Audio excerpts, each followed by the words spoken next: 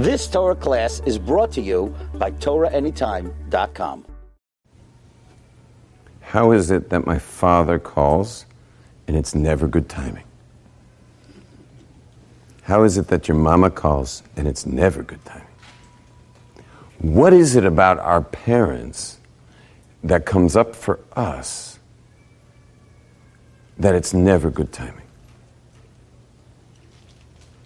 How long do you spend on the phone with someone who makes you feel like you're 9?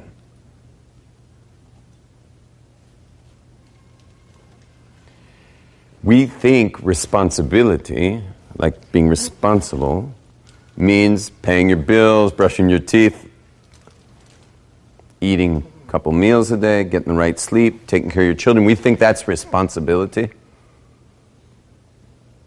How about taking responsibility for how you hear your mama or your tate call?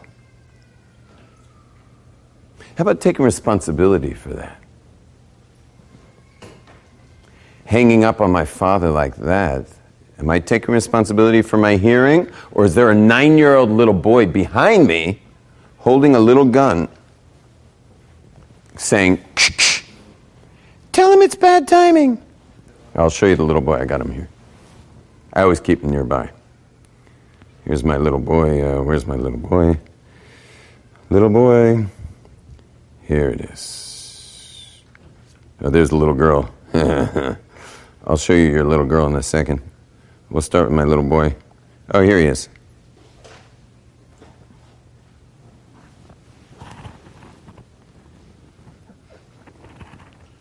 Can you zoom in on this? Forget it. Oh, girls. Yeah, I thought it's a girl. That was not a girl. Here's the little girl. Here she is.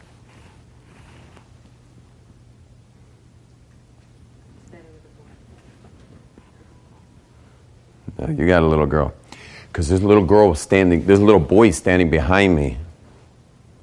When my father calls, he goes, "Shh, tell him it's bad timing." And here I am, as a 33-year-old man. Tati, it's bad timing. I can't speak right now. Shh, tell him you gotta go. Tati, I gotta go. Shh, tell him you'll call him later. I'll call you later. Click. And that is what I call orphaning. Orphaning. See, an orphan's usually a noun, shamed of her. But in this case, it's a verb. It's something we do to ourselves. Orphaning is when you kill someone before they die. I don't mean literally kill them. I mean you kill them off in your own heart for your own protection. Because no one should make you feel like you're 9 years old. I had someone call me recently. Sadly, he lost his father, a person from Brooklyn.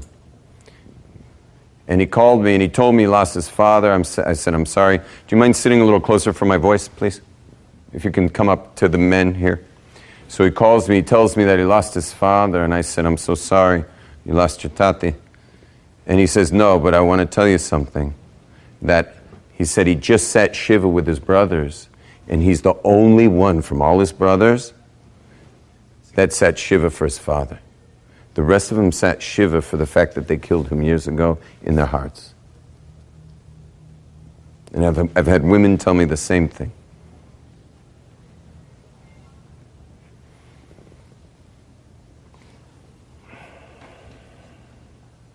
Part of growing up and becoming an adult means that you had to gain independence of the people who raised you. It's just part of the deal.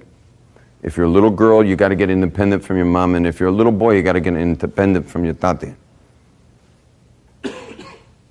It's just the way it goes. For us as parents, it's a very careful walk we walk with our teenagers. But back to our parents, is that we had to get independent of them. And part of getting independent of them, sadly, is to push them away. If we go deeper, It's not just that I'm getting older and pushing them away so that I can be my own person, but if we go even deeper, they also remind us of certain things about ourselves that we don't like. For me, it was a 9-year-old little boy. But if I really get into it, the word would be incapable, that I'm incapable.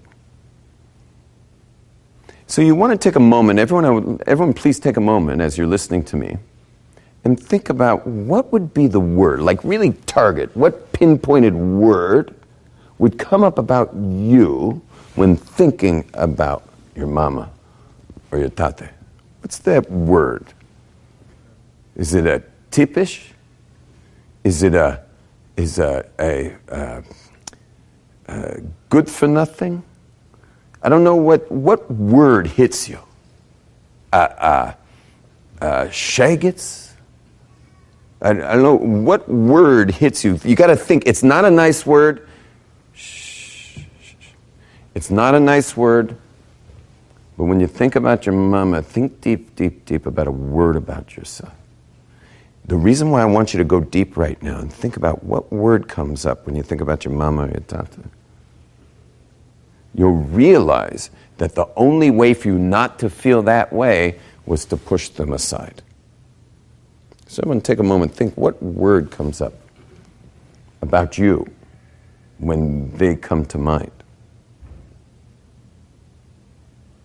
For me, it was, the word with my father was incapable. And so I had to push him out to become a capable man.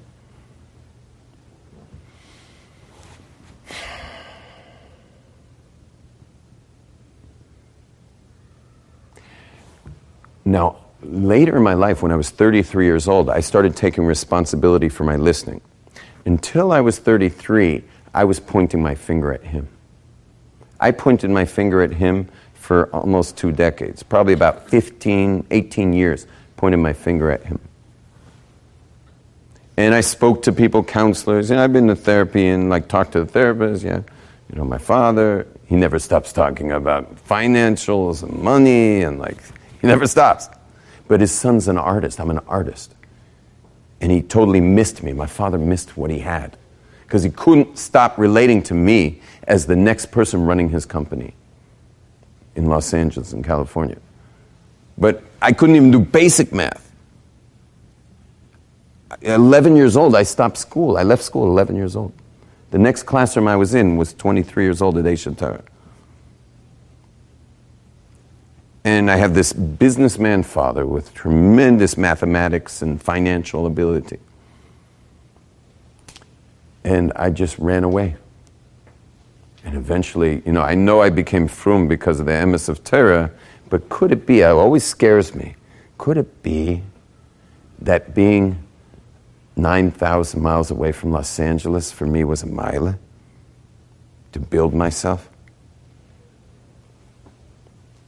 And I'll let you know that I'd spoken to people over the years, professionals who help, no one gets anywhere without professionals. And I'd spoken in therapy to professionals. And every professional said that what he was doing by always talking to me about money was abusive. It's like, you don't chop your son, you don't know what you got. And so I just knocked him out, and now I had a stamp from professionals. And the professionals say, yeah, you need some space. You need some space.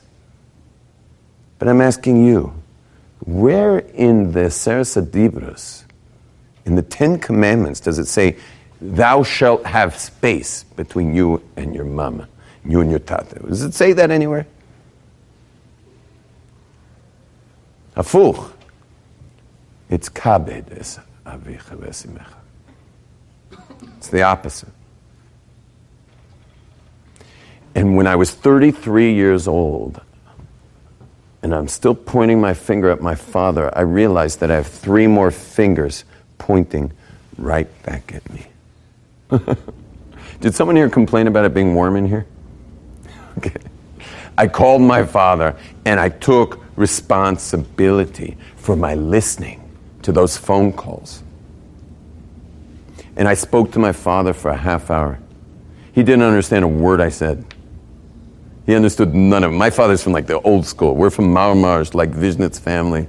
And my father, even though he wasn't from, his father was, full pious and after the war. And my father didn't understand anything that you guys now understand from what I'm sharing. Like, you get it, because we're now a generation or two later. He didn't get anything I said. In fact, when I finished the conversation, I'm like, what do you say? You know what he says to me? He says, I noticed your bank account's a little low and your credit cards are kind of high. I just hung up the phone. I was like, I shouldn't have called him. 3 years later, walking in Yerushalayim with my tate, he says to me, you want to know something? The best conversation we ever had was 3 years ago. I said, what conversation? He says, well, I didn't really understand anything you said. It was like a half hour. You're telling me all this stuff. And I said, oh, I know what conversation. And I said, what was so good about it? He says, ever since that conversation, I call you, you stay on the phone, you tell me about your family, you fly to Los Angeles. I used to fly from Yerushalayim all the way to Denver, 2 hours from LA. Teach in Denver. He says, aren't you coming to LA to say hello? I'm like, no, I got to go back to the kids. And I would fly all the way back to the kids and not even go see them. He says, you fly to LA and you don't even have a class to teach. You're just coming to see me. You call me, you Skype with me. You're my son. It was the best conversation we ever had. Taking responsibility isn't just paying your bills and isn't just making sure your kids are fed. It's taking responsibility for the way you hear. Now, gentlemen, any of you ever have my father call you about your finances? Anyone, my father ever call any of you? No? Why not? My father never called you about your money situation. Why does this man in California keep calling me? Unless he's a bank manager, I don't know. Maybe. Why does this man in California keep calling me? The answer is because he is your father. Thank you. Because he loves me. And when I started taking responsibility for my listening, all of a sudden I had a loving father. His language of love is service, financial service. And it's only advice. It's not necessarily sending me money. But it's just going to be financial service every time. I just came back from 4 days with him of financial services. Sitting at the table with him, explaining to me. When we sit at the breakfast table, he's looking at the stocks there.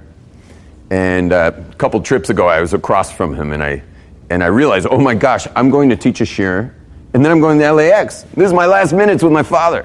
So I was sitting across from him, and I was just like I said, my mom's sitting here. I said, let's soak it in. Our last minutes together. So I'm staring at my father. He's looking at the stock market. And my mother takes his paper away and closes it. He grabs a remote control, flips it, and behind me was a flat screen with the stock numbers. And so I was like, I didn't even know there was a screen there. So I was like, the power button was there. So I just powered it off. And I just stared at my father. I was with him fully. I got my father back. Many people who do the Possible You after the seminar, they'll say, people ask them, what'd you get out of the seminar? And they say, my tate. Or they'll say, I got my mama. Or they say, I'm now married, mazel tov. Now I'm married. Because when you get you, all of a sudden you get everyone. And it affects everything. Because when you take responsibility for your listening, you suddenly start to see what's really going on. You start to hear. Now, ready for this? We're taking it the next step now. I'm going to ask you a question. I'm going to ask you a few questions. I don't want you to answer out loud the second question because you're not allowed to speak this way about your parents. So don't answer the second question. First question. On a scale of 1 to 10, how much does your mama love you? Scale 1 to 10. Answer? 10. 10. Very good. Okay, here's the second question. You're not allowed to answer out loud. On a scale of 1 to 10, how good is your mama at showing you love? These women are like, Next question, you're allowed to answer out loud. A scale of 1 to 10, how much does your tati love you? 10. Every tati loves his kid at 10. Scale of 1 to 10, how good is your tati at showing you, like how you need it, specifically. How good is he at showing you love? Allowed to answer loud? Not loud. Sometimes I get these men who say, -10. And I say, no, we got to fix the scale here. We got to fix the scale. 1 is physical abuse, emotional abuse, and verbal abuse. 2 is emotional abuse and verbal abuse. 3 is just emotional abuse. 4 is he missed, that was my vote, he kind of missed you totally. 5 is average. 6 is better, up to 10. So 1 is like, put him in jail. Child services. That's 1. Scale of 1 to 10, how good is he at showing? Now I'm going to share something with you. Listen carefully to this klal. Showing love in any relationship, to your own kids, to your spouse. Showing love is a function of life skills. You got the life skills, you show a lot of love. You don't have life skills, it's going to be, it's got pollution. There's pollution. It's polluted love. It's love that comes with toxins. It's toxic. Again, I'm going to say it again, the klal. Sharing love is a function of life skills. You got the life skills, you show love clean and pure. You don't got the life skills, it's polluted love. Explain life skills. Right now you're in a class about life skills and how we relate to our parents. And I'm going to give you a tool right now, which is it'll be in your tool chest for your life. So life skills is, for example, Shabbos Keiravtuni is an entire Shabbaton based on life skills. Now they tried to trick you into coming by showing you would have a beautiful Shabbat. That you were going to have a luxurious hotel Shabbos. And of course we all wanted to get away. And it was a nice little vacation. However, think about every class you've been in. You're having top instructors in the Jewish world for life skills. And they're pushing your buttons. And they're pushing your buttons. Because the people who created the Shabbos Keiravtuni want to heal the Welt. It's time now. It's our turn. Meaning, you should know, by the Goyish Welt, healing is it's already almost on its way out. It's been so in. Healing is that was the 1960s, healing.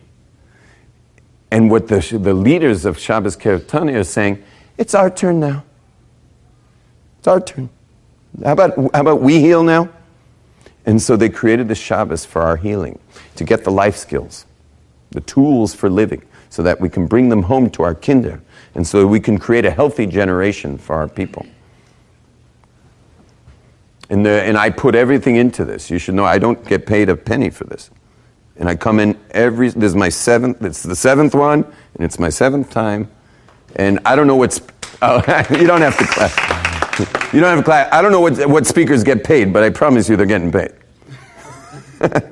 I know I'm a speaker. I don't speak if I am getting paid. And I'm not going to go into what I get paid. It's not budget. Here, this is my 7th one, and it's the 7th time I've given. And by the way, no one makes me speak as much as this place. You understand? When I go to a Shabbaton, they're very careful with me.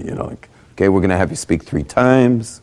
You'll speak once Shabbos night. You'll speak once Shabbos day, and Motzei Shabbos you'll give it time. We're mamish healing our dor right now. We're healing the dor. Now, ready? Here we go. Scale of 1 to 10. Your mama loves you at 10. Scale of 1 to 10. Her ability to show love to you is, don't say the number, but give a number. Just give some number. Whatever's for you.